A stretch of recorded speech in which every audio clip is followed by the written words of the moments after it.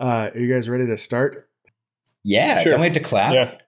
I don't do that anymore just because I just edit it so intensively anyway that I'll just end up manually aligning things. Okay. Well, I'm gonna actually, so a little curveball. I'm gonna slow my recording down when I send it to you by 1.5%, so that just as the episode gets on, I'm gradually more and more out of sync with the rest of you. Is that Okay? Do you think that's a fun experiment we could try? Sure. I thought you were going to say just for fun, I'm going to clap anyway. That's what I was going to say. I mean, it is fun if you'll indulge me. Just no, it didn't fill the void. We're good. I clapped too. Now you have to sync those two up. Okay, now I clapped. The three of us. It would be a train wreck. Of three Right. people talking over each other.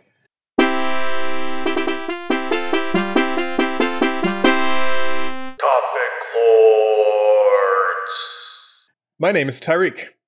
My name is Ryan. And this is special guest Jim Stormdancer. And this is Topic Lords, the only place on the internet you can hear topics discussed. Tyreek, would you like to Yes. introduce yourself, or do you have anything to plug? I'm Tyreek. I make games. I have a game called Catacomb Kids that I'm working on that you can buy. It's in Steam Early Access, also on itch, and I guess that's the main thing. I'm working on other games too, but that's the one that you can buy that I care the most about currently. That's not true. This is getting rambling, so someone else take over. What's the one I care most about? Okay, that's fair. Yeah. I forget where, Tyreek, but I saw it demoed somewhere, and it looked rad as hell. Oh, thank you. I've seen a little bit of the minigame you're making for UFO 50, and that looks really cool. I don't know what it is other than being in a corridor and punching a weird alien or something, but it looks neat, Yep. and I'm into it. Yeah, I should say mine now. Hi, I'm Ryan, and I'm a composer and sound designer for video games. I've done stuff like West of Loathing and Where the Water Tastes Like Wine, and I'm working on 5 different projects, and I can't talk about any of them. So assume I can't legally say it's Skyrim 2, but I didn't really say it just then, so I feel like I'm covered. I just implied it. Sounds good. Does it? Did that sound good, Jim? Is that what you want?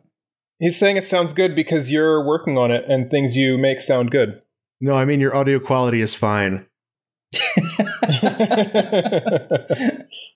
Are you ready for some topics? I'm ready and raring to go. I'm thirsty I love topics. Ryan, your topic here is what's a fandom you're not a part of but kind of wish you were? Yeah, and I want to be clear about this. This isn't I want to pursue enjoying this thing. It's that you already know you don't like it, but you still kind of crave the camaraderie / community of the fandom that does like it. Sure. Does that make sense? Yeah. So for me, to kind of start it off, this is Pokemon. I don't hate Pokemon. I don't dislike it even. I just kind of just barely missed the nostalgia boat as a kid. You know, I was people in my grade were obsessed with Red and Blue and watching the TV show, and it just didn't quite get to me. And I love how happy it makes people. And pretty much everyone in my life who's in the game space talks about it and loves it so much, and they have their favorite Pokemon and they know all the different types and they personify what starter they would be and da-da-da. And it's just it seems really nice, but I don't give a shit enough to get into Pokemon, you know? But I would like to piggyback onto their little community, and I don't know how to do it without being a monster, a pocket monster, if you will. Have you considered playing Pokemon Snap? So that alienates me even further. That makes me even worse of a pariah to them, because I played Pokemon Snap. That was the only Pokemon I played because it came out on Nintendo 64, a system I had. And I was like, this will make me popular. And then I didn't like it because it was my first Pokemon game I got to really play. Uh-huh. It was just badger this Snorlax, throw apples at this Snorlax until he wakes up. You're the shitty kid at the zoo. You know, I felt really bad. So I didn't love it. And I feel you can't say you don't love Pokemon Snap, right? That's not done. So that didn't help. And also I played Blue, and I did enjoy Blue, but I'm just not a Pokemon. I'm not obsessed. I played Blue, and I've dipped into some of the newer ones. I'm this is fine. I get why people love this, and I'm happy they love it. That's where I'm at. But like, they seem like they're having such a fun time, and there's so much fun iconography from it. And I'm just like the weirdo standing outside on the lawn of this amazing house party that the entire rest of the world is in. Like the summer that Pokemon Go came out was like some reverse Body Snatcher shit for me, where I felt like the only alien walking around in a skin suit, and everybody else was a human being, like having the best time. Yeah, that sounds terrible. I'm entirely with you on this entire thing. I've never been a huge Pokemon fan, and so seeing other people enjoy it and get so into it is just kind of baffling to me, like as an outside observer. And like whenever I've tried playing, I mean, I've played a few of the games, but every time I play them, I'm playing them like looking for what people like about them and not finding it.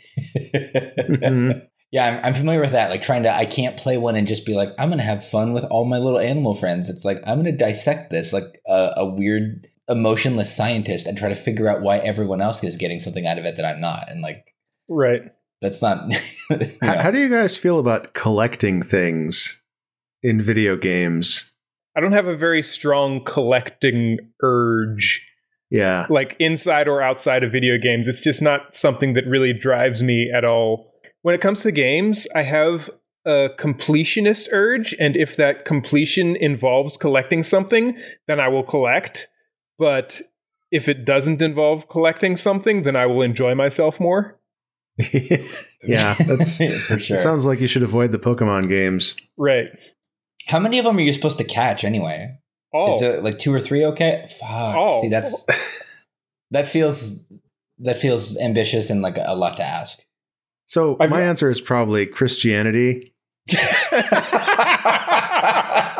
I feel like I would really dig like going to like a free R&B concert every Sunday and singing along with everybody. Also, this also presumes that I liked live music. Or that live music specifically. So if I liked live music, I would like that because I like that music. But yeah, I just can't get there from here. You know, hanging out with all the people of the church and they all like care about each other. And, you know, I don't know. I guess I'm thinking as a person who once identified as Christian, I was never super into the music. Like there are a few songs that I can get into, but like a lot of the more modern style of music that seems to be like backronymed into Christianity is, I don't know, it always feels so kind of forced and devoid of earnestness. But I guess I'm also coming from a background of like, you're talking about like Christian rock or something? Yeah, kind of like that. Yeah, like nobody likes that. Right, yeah. No, I'm talking about like when you walk past a church and they're playing like the organ in there and it sounds like it got some people singing a cool rhythm. It's just like it's a cool R&B concert happening in this church. I guess so. Yeah. Yeah, I can see it. You get to have bake sales kind of like all the time for whatever you want. You know what I love? Baked goods. Yeah. Fucking There was good food. There was definitely good food. Also, that like if I were into churches, I probably wouldn't have turned down that girl in high school when she invited me to her church, and maybe I would have gotten to know her. Maybe your whole life would be different. You know, the life where you're happily married and have a son right now. Have you ever like gone to a church, like to a sermon? I have, and they're fine. Have you gone to a black church? No, I haven't. I don't know what those are like, except for walking past them while they're playing cool music. Right. Yeah, it's interesting. My roommate went to he visited my parents in Atlanta last year, and stayed with them for a couple days, and they were like, "Come to church with us." And so he went to church, and it was like his first time at a black church, and he was like, "That was a really interesting experience as a white dude." Yeah, I can imagine. So I'm kind of curious what the experience would be like, because those are the churches I grew up going to, you know. Yeah, my only inkling is like, and I only have like media, which like I have no idea how accurately it's represented, but like I went to white like small town Lutheran church for a hot minute as a kid, and it's not good. It's not fun, and it's boring and lame. And weirdos from the town can just come in and tell you whatever shit they want about the Bible, including if you don't read the whole thing, if you even miss a paragraph, you go straight to hell. It doesn't matter how good a person you were. That was a fun one I learned. I don't think that's canon. It was canon in our church because canon was just kind of a collaborative, fun little thing that everyone from my stupid town got to do. But on TV, which is not real life at all, that's all I have to go on. Black church looks way more fun. Like people are like not sitting austere and like sterile and just like slowly like nodding their head. They're like getting into it. Has that been your experience? I mean, there's definitely like the whole, they're giving the sermon. And everybody's, not generally supposed to interject with their own thoughts and feelings necessarily. But, sure. If you get a good sermon and people start getting really into it, then, people start shouting, yes, Lord, preach it, and that sort of thing. And, the organ will like come in for particularly high energy moments and that sort of thing. It's definitely a kind of a production, I guess I'd say. I don't know if that's the proper term, but there's an energy that kind of tends to, at least in the churches I've been to, there tends to be an energy that kind of flows throughout the course of the sermon. But as a kid, I was still really bored out of my mind and wanted to leave all the time. So, I mean, of course. But imagine liking it. Right. Imagine if that was what it was like, then it'd be very different. Yeah. Yeah, that sounds way more fun than just like listening to somebody tell you how close you are to going to hell right now in the same basement that they just had an Alcoholics Anonymous meeting like 4 seconds ago and kicked everybody out. Like, I'd rather go where people are like excited to be there and allowed to. It sounds like allowed to. Correct me if I'm wrong. Like, it's not inappropriate to show how excited you are. I forgot about the whole hell thing. Fuck that. I don't want to believe in hell. That would be terrible. Like all my atheist friends are like, I have to worry about them going to hell. No. Oh, I didn't think about that. Because what if you thought you were following the book pretty good, so you weren't worried about you, but then everybody else, I guess it depends. How are you imagining what kind of Christian would you be if you were into this? Because like there's some people who are like, I'm sorry, I love you, and it's not your fault that you're gay, but you're still going to hell. And then there's others who are like, no, like fuck that. Like you're a good person, you go to heaven, doesn't matter. Yeah, the people who feel like they can make up the rules themselves. That's like why there are so many denominations of Christianity in the first place, isn't it? Like I didn't know about any of these different denominations when I was growing up. I was just like, oh yeah, church is church, Christian's a Christian, I'm one of those. But then like later on found out that's like, oh wait, no, there's like Lutherans and Presbyterians and like Episcopalians. I don't even know what any of these things mean or what they're like, how they differ. Lydian and Locrian and Mixolydian and Mixolydian, yeah. Phrygian. Pythagorean. Non-Euclidean. Yeah. Yeah. Non-Euclidean Christianity. I like that. There's so many, that moment when you kind of grow up, if you grew up kind of raised even mildly religious to go to church and you have that realization that you just kind of crystallize of like, shit, there's not only Christians and non-Christians that you kind of start to develop, if you went to a good church that wasn't like hateful, I assume don't hate them or anything, but then finding out like, oh, there's like Presbyterians and like Lutherans and Protestants, and I kind of don't know how they're different, but none of us agree. So now we get to have like infighting introduced on top, Forgot about that moment. All right. My new answer is I wish I liked live music. It's good. I like it. It is good. A lot. Yeah. I get tired of being at the venue sometimes, but I still like that music is happening live in my face. So do you not like the fact that the music is live, or do you not like all the surrounding situations and being at venues and stuff? I'm like the music itself, like being performed live is fine, but it's always way too loud. And it's always an enormous pain in the ass to like be at the venue. Right. Have you worn earplugs? I've worn earplug. I have a pair of one of those earplugs that have like the flat response that don't like muffle the treble more than the bass. Yeah. Nice. But they're only like about 10 decibels.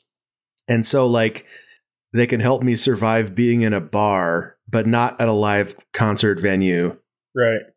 Yeah, I have some of those, and they've helped a lot preserve my hearing because, I used to be like, oh, it's weak. If I'm here listening to music, I'm going to listen to the music. I'm not going to put anything in my ears to make the music less music, Yeah. And then I I was deaf for like 3 days after one Yikes. particular concert, and I was like, "This isn't good. I like hearing things. I think I should maybe start caring about this more." And like the damage is kind of done, but I've since then tried to take a little better care of my actual hearing and whatnot. But I'm not great at hearing things anymore, like just spoken words near me. Yeah. Are you guys ready for another topic? I am. Yeah. Tyreek, your topic is pointless automatons. Yeah. So I really like the idea of machines that exist for no other purpose than themselves, essentially. Yeah. Like humans. Yeah. Yeah. I guess examples of these would be those boxes that you like flip a switch on, and then a little claw comes out and immediately flips the switch to turn it off. Yeah, to those turn are great. itself off. I love those. I love. Have you seen Strand Beasts, which are these big, weird? There's no computers involved, but they're like big moving contraptions that kind of resemble some sort of life form made out of like shafts of, I think, PVC or bamboo or something like that. That just like wander. This one dude makes them. And they just like wander along the beaches of. Yeah, I've seen video of that. I feel like seeing one of those in the wild would be terrifying. Yeah, I love them so much. Man. They're so cool, and they have no purpose other than to exist. And I feel like another example would be like the big grasshopper oil drill platform things. I would like them more if they weren't actually doing anything. Just. I think part of this to me comes down to the idea that, like, I don't know, I might be reading into my own thoughts too much with this, but I feel like as a species we've made so many things extinct, and so it would be cool to just bring some weird contraptions back into existence that only exist for the sake of being like, oh yeah, you can just flitter around and be interesting. Like screensavers. Yeah, like screensavers. Do you remember screensavers? So you like the idea of like having an ecosystem of these things, kind of? Kind of, yeah. Like kind of an ecosystem that's detached from any concerns with being useful to humans. And just the idea that there can be machines that do their own thing, and maybe they could be like useful to the environment in some way or whatever, but that are out of the hands of any human intervention. And so I actually included a link along with this topic submission, which is a like fun like New York Times op-ed thing or whatever that is a sort of fictional article from the future in which self-driving scooters gain a sort of sentience and roam wild in New York. Okay. And they have like networked capabilities that allow them to hunt and like get riders against the rider's will. and like certain populations gather around different charging stations, and these different populations have, due to their network nature, evolved different behaviors and that sort of thing. I don't know. I just really love the idea of machines that exist outside of the control or any kind of concern with human priorities. These scooters are definitely concerned with humans because they're trying to get human riders. Yeah, I guess so. So they would have to. And like the other example that this article made me think of is the little robot that was. All it did was roll forward, but it had a cute face and had a sign on it saying, "I'm trying to get to this address. Can you help me out?" Right. And people would just like rotate it to face the correct direction as it was moving around. I don't think I saw that one actually, but I like that. I'll see if I can find that. I was thinking you were going to say there was a robot that was like hitchhiking. There was a hitchhiker robot that I think made it all the way across Canada and then got destroyed in America within like two towns of its starting location or something. I think it might have been the same thing or the same idea. Yeah. Okay. Yeah. That sounds right. I'll try to find a link to those. But it's really hard for us to think about. Like, I really do like the idea of these weird automatons existing wholly outside of the human sphere. Yeah, like not concerned with their creators at all. I feel like if anybody saw the show like BattleBots when you were a kid, I feel like any BattleBot, if you just let it go in the woods, would just be this, right? Like they would just be like a ramp that drives around the floor, like flipping over pine cones, like forever. Right. Because like the programming was so limited, it wouldn't know how to get back to society. It would just like become a weird metal part of the ecosystem. Is my hope. Yeah, and I think that would be incredible. But BattleBots are, just RC. They're like humans control them, which is super lame. And like that show is super lame. Yeah, the show sucks. I always forget that there's just like an asshole and his son like making it do stuff. I want to remember it as these things were autonomous. This was just how they communicated. My bad. Right. And also because they were trying to keep the audience safe, it was like you couldn't do anything cool, like have a flamethrower or projectiles. There were definitely flamethrowers on some of them. I don't think I ever saw any like actual like projectiles or like anything going in with a machine gun or a crossbow. What a waste. You couldn't just have a robot with a nuke. Or at least a flail. Yeah. Yeah. Which is the nuke of the Middle Ages. I think, I don't know, Tariq, if this fits the bill, but a thing that I'm kind of weirdly struck by from this really good prompt is I'm like an idiot and I love a Rube Goldberg machine. Like the more complex and ridiculous, the machine is to achieve a small goal, the better. And I saw one when I was a kid at some like little kid's science museum where like this little like robot hand like flicked a marble with enough force to shoot it up this ramp and to the top of the machine where it would go through like, a boat and like a rope would burn like from a candle and like send the boat across and like ramps and all this crazy shit. And the marble would end up back at the robot hand and just do it over again forever. And I like the idea of there just being like a village of these. And like there's no people around and it's just like every machine that lives there is like the most complex articulation of a small task, but like because all that crazy shit still happens if you're not around. Right. You just need something to kick it off. Right. Yeah. And if you make it into some kind of cyclical thing that can somehow auto reset itself. Oh, you could have one Rube Goldberg machine that goes through the process and then triggers another Rube Goldberg machine, which then resets the first one. Yeah, now we're talking because now it's like it is an ecosystem, right? Yeah, I'm really into that. I'm gonna go ahead and think about that every day for the rest of my life, if you don't mind. Hopefully, it can replace the abstinence train. It can't. They're just there. There's room for both. They're both rattling around in there. Okay, you contain multitudes. I contain duology at least.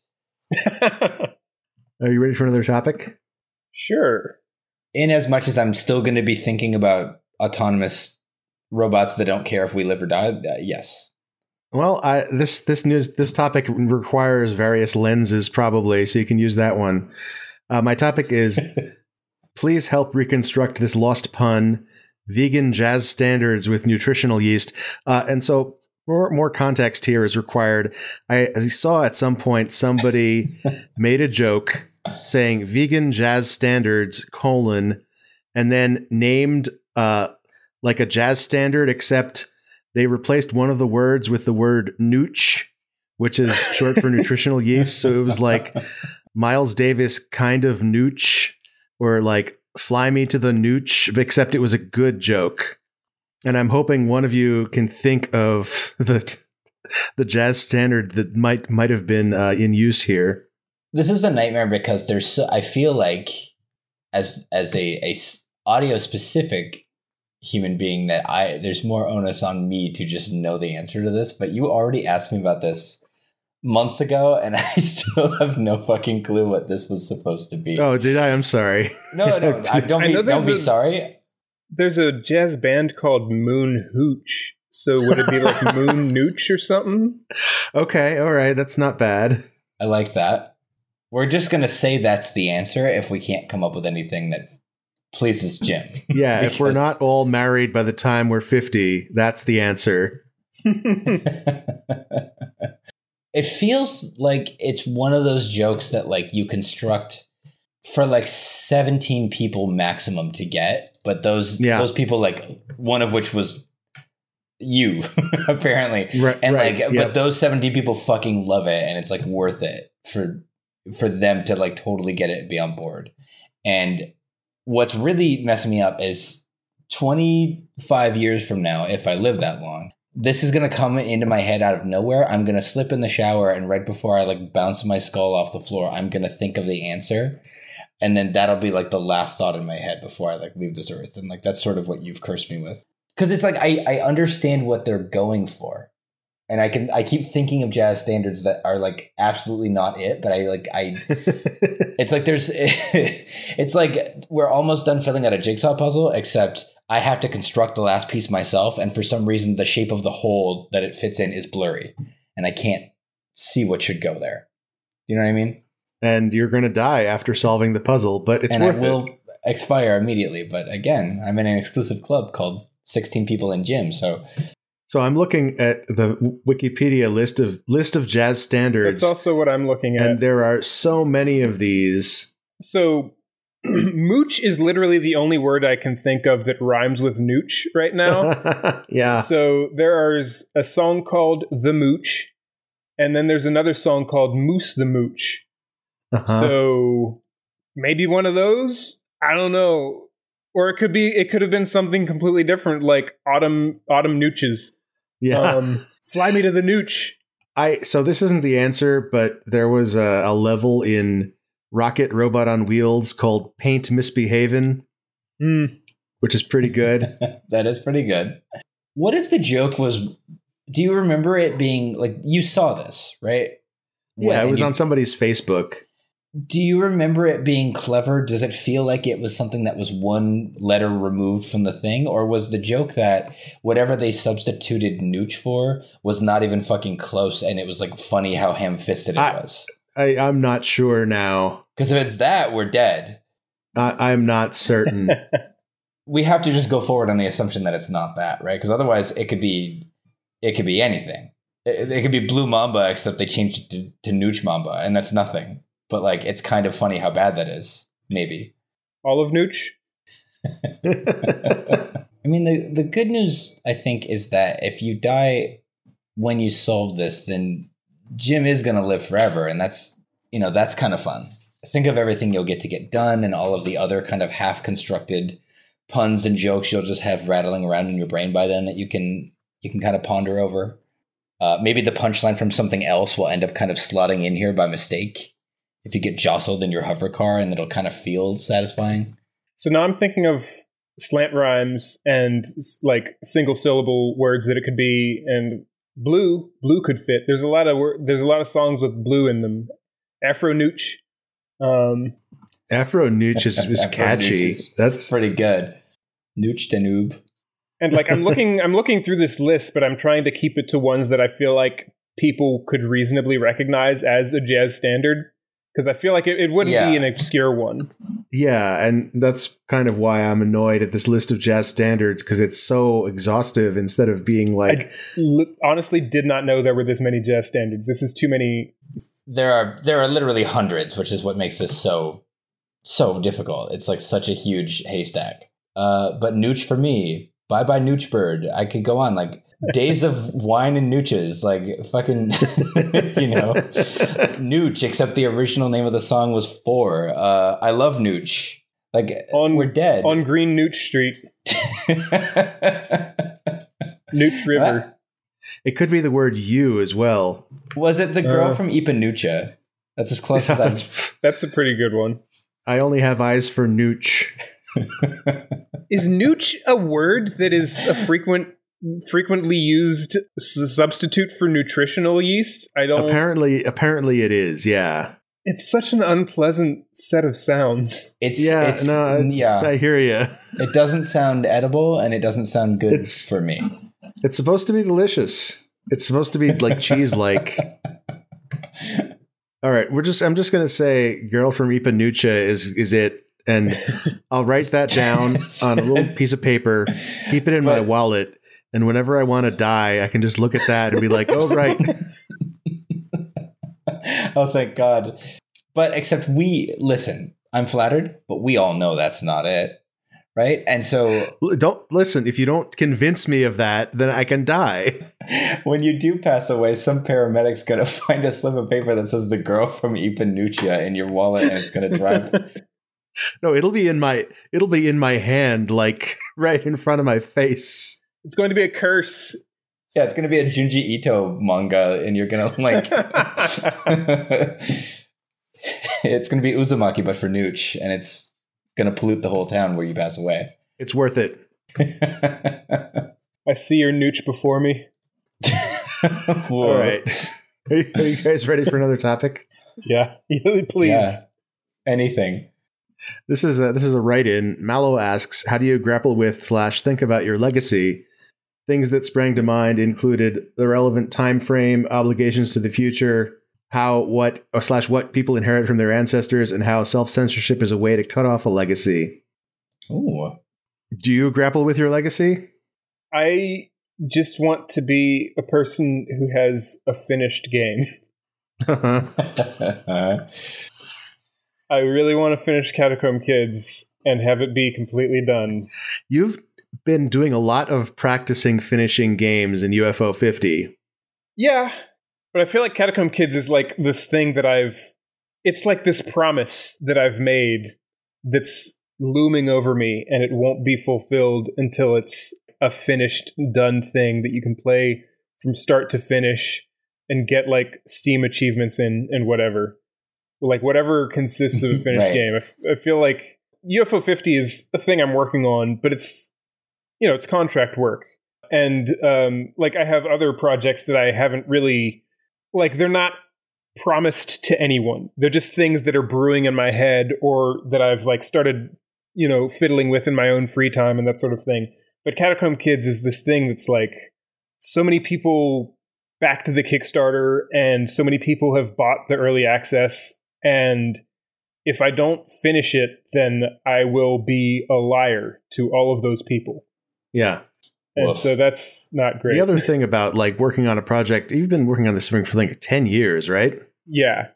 The idea of finishing a 10-year project, that's like, we were just talking about how I would find the solution to this problem and drop dead. I feel I'm actually worried about you like losing your will to live after you ship this game. Oh goodness, no. I'm sure that won't happen. I have so many other things I want to do. Like Okay, all right. I have and that's part of I think what's been helping fuel me through the game more recently than it did earlier on in the development process is because earlier on in the development process, I was only working on Catacomb Kids and I was kind of going insane.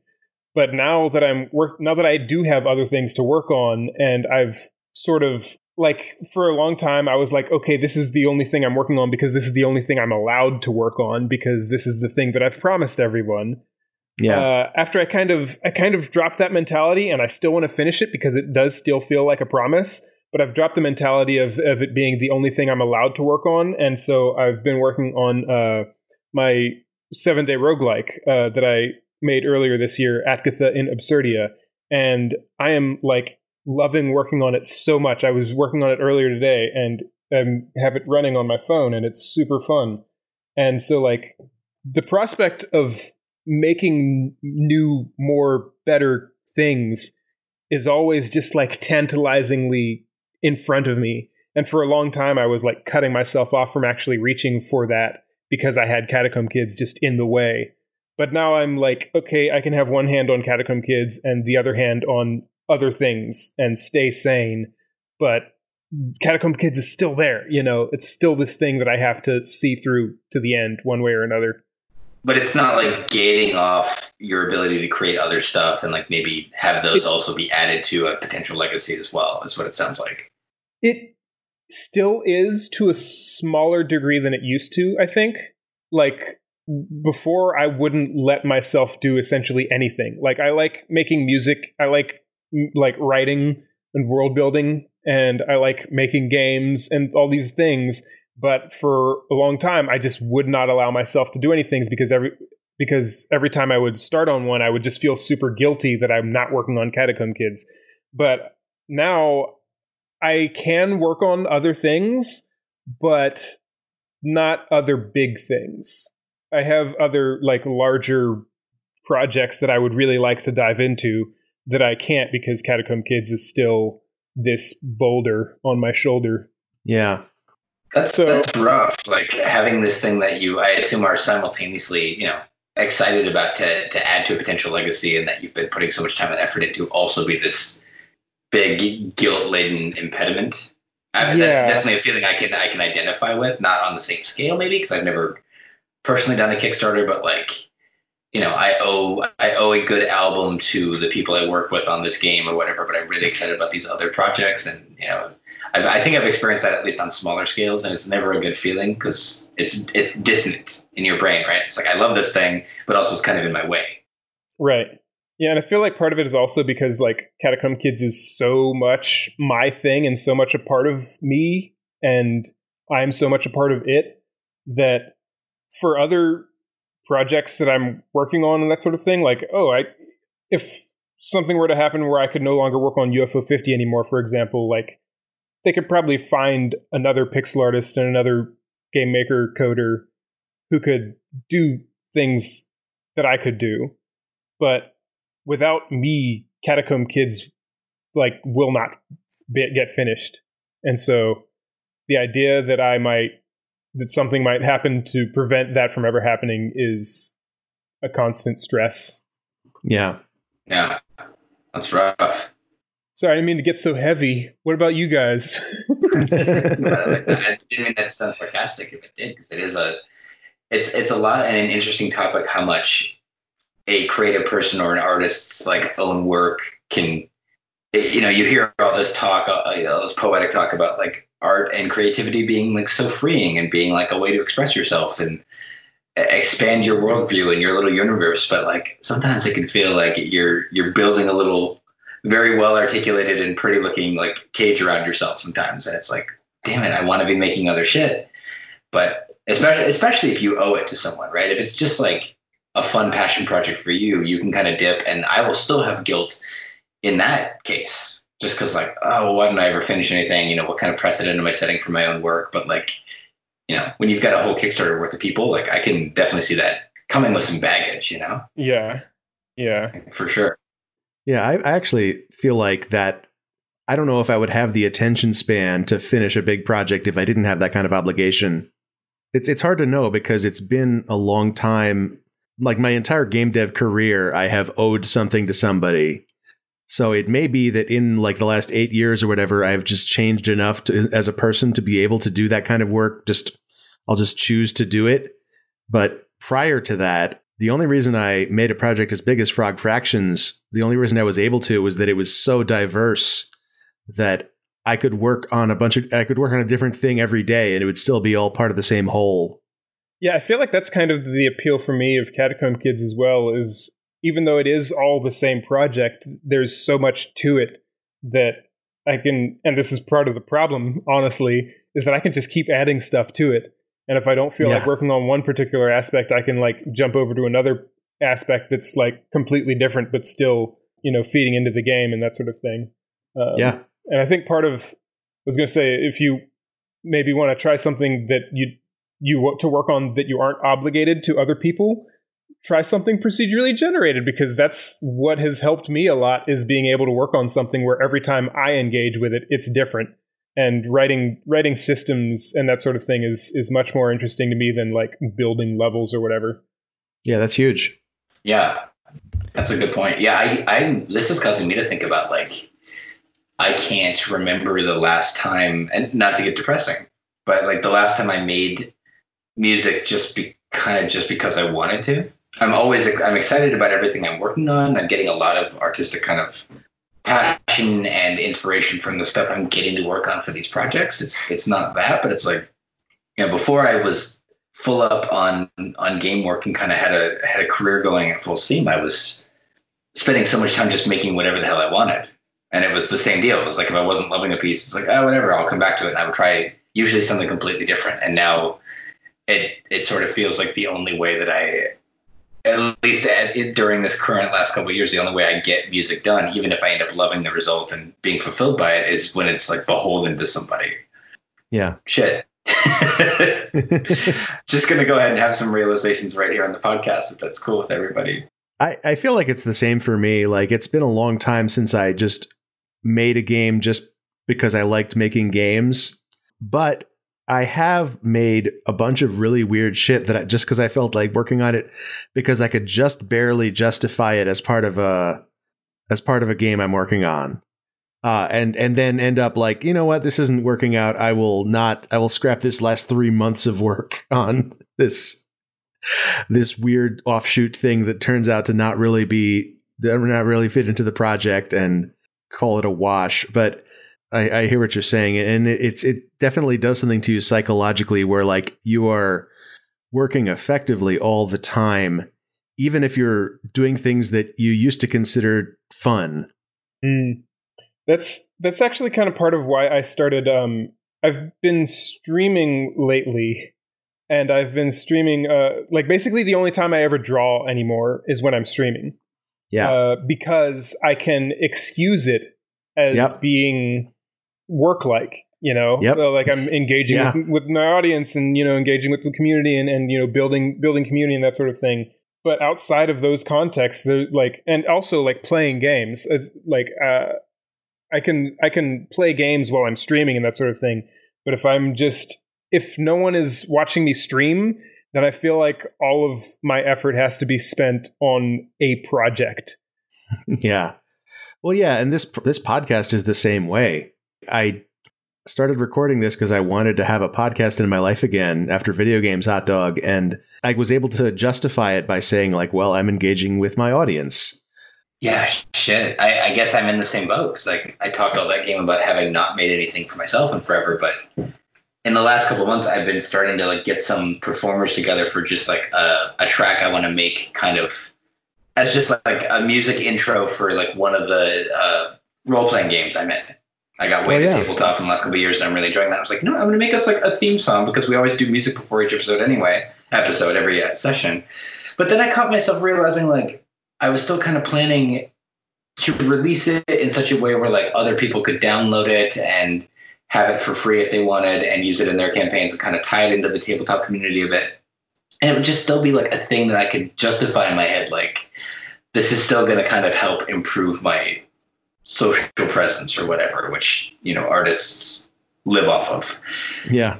I'm excited to make it, but I'm not capable apparently of just making it in a vacuum just because I want to. Or at least I'm not doing that. Maybe I'm not incapable, but that's not what's happening. Arguably, you shouldn't even be showing it to anybody. Like, you'd make this theme song for your tabletop RPG group and then never play it for them, because you're just making it because it's fun, right? Right.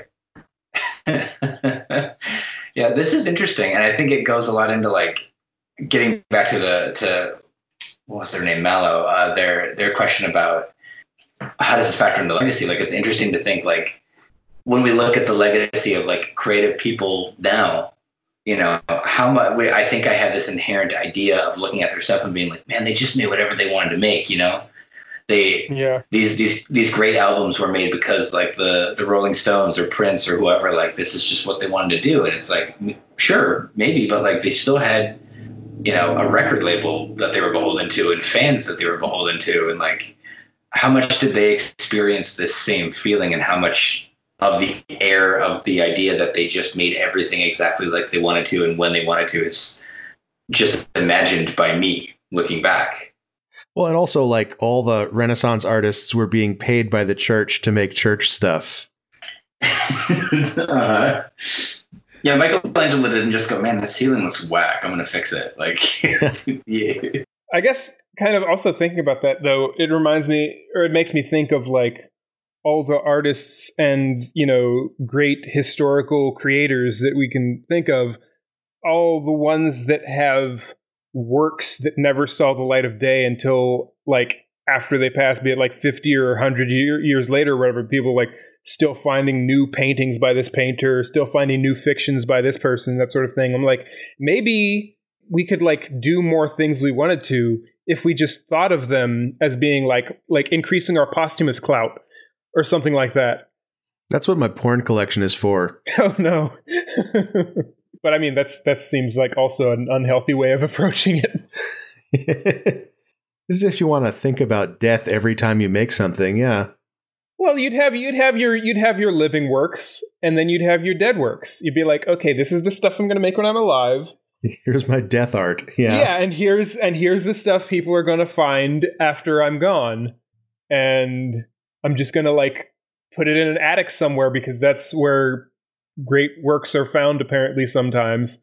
Or like sell it to a thrift shop so that in 50 years someone can find it and be like, who is this by? Oh, it's by this great artist. Or who is this by? Oh, yeah. It's by this nobody. I made a music under the band name Smush for 12 years, something like that. And most of that was just like, I'm going to upload these tracks to mp3.com for the audience of whoever stumbles into it. And it was almost nobody.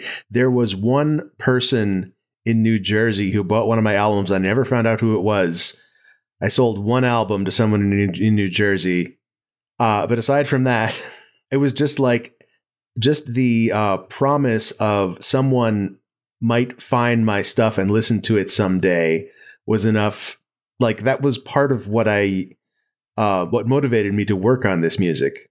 Even just having the eventual future promise of an audience. And that's part of the reason that like I haven't really made music that much since then, is that like, oh, I've got a real life audience for my games. I could make stuff for them instead of my non-existent fake audience. Well, what I've been trying to do is trick people into consuming all the things I make, regardless of what they came to me for. Right. So, you know, I have Catacomb Kids, and that's a game thing that I do. And so I made a Patreon. So it's like, oh, hey, support my Patreon if you want to support the game. But I'm not going to put any game things on Patreon. I'm just going to throw all my bad music that I make there. So if you want to support the game, I will force you to be subjected to the music that I make. But you're not putting that music in the game. No, I don't. All the music I make is like very singy, like lyrical. And not very game oriented, but I like singing. So, but it still comes back to like I like singing, but like if I make something, then I feel like I have to like put it on my Patreon now. You know, like if I didn't have this Patreon, I wouldn't be making as much music because I wouldn't feel obliged to. So, yeah, there you go. You have to bend this horrible psychological defect that we all have, bend it to your will and let it motivate you to do the things you already wanted to do. That's basically what I've been trying to do. It's working, but I don't like it. Would you rather be an upload? Would you rather just live in the cloud and make just music? Like, have no one listen to it or whatever? No, I mean, like, would you like to be a computer program just making music for yourself, and that be your only mental activity? I mean, honestly, that sounds kind of nice. I don't think I'd mind that. That's my new fandom. I wish I was a part of. part of the cloud. I just want to make jam games forever for an audience of nobody. Sounds like heaven. Are you ready for another topic? Yes. Yes, but I do need to make sure the audience understands that, and Jim and Tyreek, you're about to both learn this too, that in the context of the podcast, my audio just got super shitty again because the device I'm using to record, I filled it. I filled all of the memory in it. So now we've had yet 2 episodes where the supposed audio professionals' audio goes from kind of pretty good to super shitty. I have a good microphone coming next week. I swear to God. this is my first podcast I'm regularly on. I hope this happened on a cool word like audiophile, like last time. Yeah, Tyreek, this happened last time, and I literally was in the middle of saying the word audiophile when it went to shit. So at least then we could kind of pretend it was a fun, artsy, like, meta joke we were doing, but now it's just like... Did the audio quality just degrade in the middle of audiophile? So it was like audio... Yes, or something? Yes, because my recording went from my private recorder, because I just don't do a lot of vocal work. I swear to God, I literally have a mic coming tomorrow since I'm now regularly on a fucking podcast. But it ran out of space, and so in the middle of it, it went from like the good mic I have in front of me right now to what you're probably actually hearing in this moment, which is like the shitty Skype recording that now everyone gets to hear. So I'm sorry. I'm sorry, everyone. Jim, if you want to just edit in like an audio related word that I've said on a recording somewhere in the past, if I can send you like phonograph, like me saying the word phonograph, but like half good and half shitty, if you want to just splice that in somewhere, can we do that? Yeah. Think of a good word and then send me a recording of it. All right, Tyreek, your topic is consistency of idiolect. Yes. So an idiolect is an individual's distinctive and unique use of language, including speech. An idiolect is the variety of language unique to an individual, which differs from a dialect, which is a common set of linguistic characteristics shared among a group of people. So I'm really interested in the idea of like how consistent people's idiolects are over the course of their lifetime, because I've found myself on multiple occasions in the past and present adopting new phrases into my lexicon and having other ones just like vanish. Yeah. So like as examples, relatively recently, this is a phrase that I started saying for like, I guess a stretch of like 6 or 8 months and then stopped saying, is starting sentences with "I tell you what." I don't know where that came from or why I started saying it, but I would just say, "I tell you what, this is a thing, something, something," you know? And would you keep that accent going through the rest of the sentence? No, it would kind of fade off toward like through the sentence. Yeah. But like, yeah, I don't know where that came from. Another example would be if someone says they did something that I don't quite hear it, I'll say like, "What now? You did what now?" Which is something I never used to say. I don't know when I started adding "now" at the end of that phrase instead of just saying, "You did what?" or like, "What did you do?" or "I didn't hear you." But instead I'll say such and what now? And so like I don't know if this is just me adopting and discarding these phrases willy-nilly or if this is something everybody does. This is everybody. This like I will for sure adopt over time the vocal mannerisms of people I hang out with, both consciously and unconsciously. Like at one point, like 15 years ago, I saw somebody use the word "these days" with no space in it, and I don't even know if they did it on purpose. I don't even know if it's like, is that like a thing where they're from, or was it a typo? And I just started doing that every time. I like, you know what? I like this. I'm just going to write "these days." Every time I type "these days," I'll delete the space in the middle, and that became, now it's my thing. And it also happens unconsciously, I'm sure. Like in part, I know this because it's been pointed out to me. I can't think of a good example of that, but yeah, this happens all the time. Like the vocal mannerisms, vocabulary, the phrases you enjoy saying, they're in constant flux. Yeah, and I also say "diggity dang." I think that's a relatively recent acquisition. But yeah, like and I can't think of an example of this, but I know for a fact that there was like a stretch of time where there was like a specific uses of phrase. I think it's actually "diggity dang." Like, but the use case for me saying "diggity dang" used to be something else, and then I noticed myself saying whatever came before that too much, and it irritated me so much that I stopped, and I adopted "diggity dang" instead. But I also remember that before that one, the same thing happened. So it's like I need to use whatever I use "diggity dang" for as a phrase. I need something to occupy that spot. But as soon as I notice myself using whatever that phrase is too much, I'll like phase it out of my idiolect, and then something else will fall in to replace it without me noticing until I notice it again, and then I get annoyed again. Right. Do you listen to podcasts you're on? Sometimes. And it definitely like makes you hyper aware of all your little vocal tics. Yes. Yeah, that happened. So the first Topic Lords I was on, I listened to it, and I think I messaged you exclaiming like how irritated I was with how I sounded. Well, and that's how after I edited out like all the dead air and the more egregious like pauses, the ums. Yeah. Everybody I have trouble for that reason because I'm like, oh god, there's no way I just talk like this when I'm on a mic. Like it's it's the what is the word? I'm gonna go ahead and look it up again. It's the idiolect like equivalent of just not liking the way you sound, like your vocal tone on a recording until you get used to it. Like it's realizing like, oh fuck, I do this all the time, don't I? Right.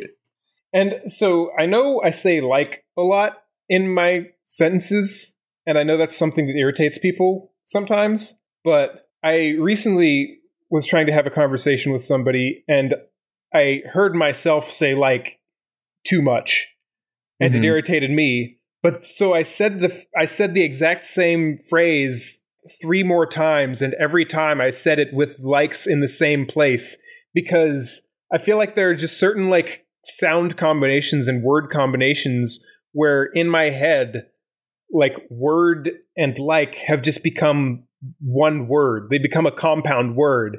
And so for me to just say the word without like following or preceding it doesn't, like my mouth can no longer do that for some reason. That's interesting. So for what it's worth, those things like and like are pauses that you insert because you are trying to figure out how to say what you're going to say. Like you haven't quite formed the sentence yet, usually. And they actually provide a value to the listener in that the listener is cued to expect like, okay, this idea is going to be a little bit more complicated. Yes. Because they had to pause to think about it. And if you remove all the ums and the likes from speech, it actually becomes harder to understand. Okay, I'm not crazy then, because this is a feeling that I've had, but I didn't have any validation for it until you just said that just now. I'll see if I can track down the study I saw. Because I've noticed sometimes if I talk to someone who doesn't use filler words like that, and instead they just pause, it throws me off because I'll think they're either completely done with their thought, and then I'll go to say something just as they go to say something, and then we end up talking over each other. Right. Or like it'll just be like a really kind of uncomfortable silence where I'm like, I don't know what to expect now. Yeah. Yeah. These little ums and likes and buts with ellipses, like those have become shorthand for I'm processing the next thing I'm going to say, but I'm not done, or I'm not trying to impose upon you like a threatening silence that means I'm going to do violence to you, which is what I always think. Every time somebody just pauses and doesn't say something, I'm like, well, they have a knife, or their chest is going to open up and a hand is going to come out of it or something. So like, I think those are a valuable part of speech. Nobody ever headbutts you after saying like. Exactly. And I think we've developed just the implicit understanding that these mean like, hey, this is like putting ellipses, or like seeing the little ellipses pop up when you're texting somebody and just knowing like, okay, they've still got more to say. But it's weird how I feel like that's how those function. And yet when I hear myself doing it, I'm just like cringing the entire time, even though they do kind of serve a purpose. That makes me wonder like how prevalent these filler words were historically. Like, did they just say or did they have words like that they would insert? Yeah, I wonder if any of that stuff is documented anywhere, because like we don't have recordings from before, I guess, the late 19th century.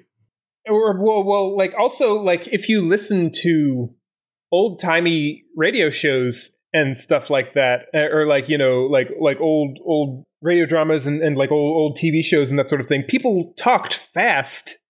Yeah. And apparently that's just how they talked, and they didn't, there's no filler. Like, how do you do that? How do you think that fast? How do you think fast enough to say the words that you mean to say? Like, I don't get it. Yeah, I don't know. I don't process that fast, and I never have. And is that like a generational conditioning thing? Because that's how we talk now. And people back, would it be like if we tried to, as a generation, like talk the way they did on like old radio serials back then, would we just get used to processing that far in advance? Or are we like not capable of doing it anymore? Like, or like maybe they were just less innovative in the things that they were saying. Maybe they just had a bunch of stockpile phrases that they of phrases. Maybe they were just saying dumb shit that wasn't as cool as our shit. And that's why. Maybe their shit was weak, and that's why. I can get on board with that. So my guess is that if we have documentation anywhere about all the disfluencies that people in like the 1800s used, I bet it would be like an annoyed op-ed talking about how the ways that young women talk today. Yeah, they say perchance every other word. Right. Yeah, and like prithee and shit. Yeah. Right. You guys ready for another topic? I'm down. I'm into it. All right, this is the last topic of the day. Ryan, your topic is how can we appeal to Gen Z so when they take over, we aren't executed along with the boomers? Listen, I just want them to like me because as of this recording, there was like a recent, probably sensationalized, thing going around social media about folks from Gen Z just like absolutely ripping millennials apart on Twitter or excuse me, on TikTok. They don't care about Twitter.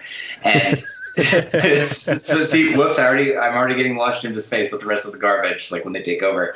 But I think that was largely probably blown out of proportion. And also most millennials I know were looking at the shit they were saying like, well, you love Hogwarts, you love The Office, and just being like, yeah, you're not wrong. Like we weren't really fighting it. But I have this sense that I hope is founded in reality and not just what I want. That my generation, not everybody certainly, and I myself have things I could work on, I'm sure, but like largely is trying to be more environmentally conscious and more socially conscious and wants more social justice and equality than our parents or our grandparents did, or maybe our parents and our grandparents were aware that these issues were even problems. And I feel like Gen Z is even a further distillation of that. You know what I'm saying? Mm-hmm. So like, I would like for them to be on our side, or rather, I suppose, since they're the come up, I would like to be on their side rather than have them. Well, the important thing is that the revolution starts soon because the boomers are going to be dead soon, just anyway. And if they aren't there to execute, they're going to have to turn to the next generation. Oh man! I mean, Gen X is like so undercover. We could just beat them to the punch, though. Are they? I mean, are we? Because I am of that era. I know you exist. It's like I can't think of one largest generational trait other than like X-Men like comics where like everybody had too many pockets. Like that's like that's kind of it. Like I don't feel like I have any positive or negative feelings towards Gen X. Like y'all are just kind of hanging out. Yeah. I saw an op-ed, I don't know, maybe a year ago about how Gen Z hates Gen X now too. They call them Karen. And I'm convinced know how to roast it. I'm convinced that all this stuff is astroturfing by the boomers. Like they're trying to foment a generational divide that they are not on the wrong side of. I could see that. I also just wish we could do away with the idea of generations as a construct, kind of. It feels like one of those things that's... But then we can't blame the boomers. Yeah, we have to use like coded language, like people of a certain age or people with certain wraparound sunglasses or something. Right. Yeah, shit. I didn't think about the united target of all of our anger is just not going to be here soon. And then like they'll have to eat me, right? Yeah. Like what choice will they have? Oh, fuck. The timeline is so much shorter than I thought, Jim. Oh, God. Okay. Well, we better get cracking. What do we do? Everybody, chop. Your best five, like right now, just rattle them off. Like, how do we do? What do we do? I mean, you already said chop. Like you got the instructions right there in your exhortation. I'm giving them like coded language on how and why they should destroy me. I do deserve it. Tamagotchis, do they like those? Are those coming back? Like I'm desperate over here. So I have a couple thoughts. First of all, I'm realizing I don't think I know any Gen Zers. Like personally? Yeah, personally, like and it's interesting because like when I was a kid, I feel like I had a lot more interaction with the previous generation, and now that I'm an adult, I have basically absolutely no interaction with the next generation, which seems wrong somehow. So was it because of church? No, I mean, I was just always around my parents, and they were always around people their age. Or then in the problem school, is that you haven't had kids yet. Like that's and like in school, it's like, oh, we're around our peers and also the teachers and the older generations there that you deal with in school and that sort of thing. But it's like once I stopped interacting with teachers, I no longer interact with the upper generation above me. And since I am not a teacher myself, I don't interact with the generation that comes after. Yeah. Like the American school system, like the age segregation is very strange. And it's something that like I think really shapes our social circles for a long time after we leave school. Yeah. The other thought I had was that so our generation's defined by the culture of the particular stretch of time, or is it literally just like, oh, you were born from this person, so now you're this person? Like does it follow a lineage, or is it like a cultural thing, do you think? Because my thought is if it's cultural, I feel like culture is changing so rapidly that there might be another generation after Gen Z sooner than the distance between millennials and Gen Z is. Like maybe what we're calling young Gen Zers, they might be like a completely different cultural generation from the older Gen Zers. As the like process of cultural change speeds up and just keeps getting faster and faster, eventually it'll become so that like generations are only divisions of like what month you were born within the same year or something, and it'll all just evolve into chaos. Yeah. The cycle just keeps getting more and more like tiny and iterative until like twins born like a second and a half apart are different generations and they hate each other's guts or something. Oh man, that solves my problem, because then who cares what happens to me? Because like we're all gonna like become like a bunch of different fractals, It just becomes the heat death of generationality. Right. That's kind of comforting, actually, in a way. Like, oh, this is going to happen to me, but it's just going to happen to everyone much, much faster, more frequently. So that's okay. You're a boomer by the time you can ride a tricycle to this kid who just got born. So, oh yeah, much like how millennial means anybody young, boomer just means anybody older than you. Yeah. Right. And that's all the time we have on Topic Lords.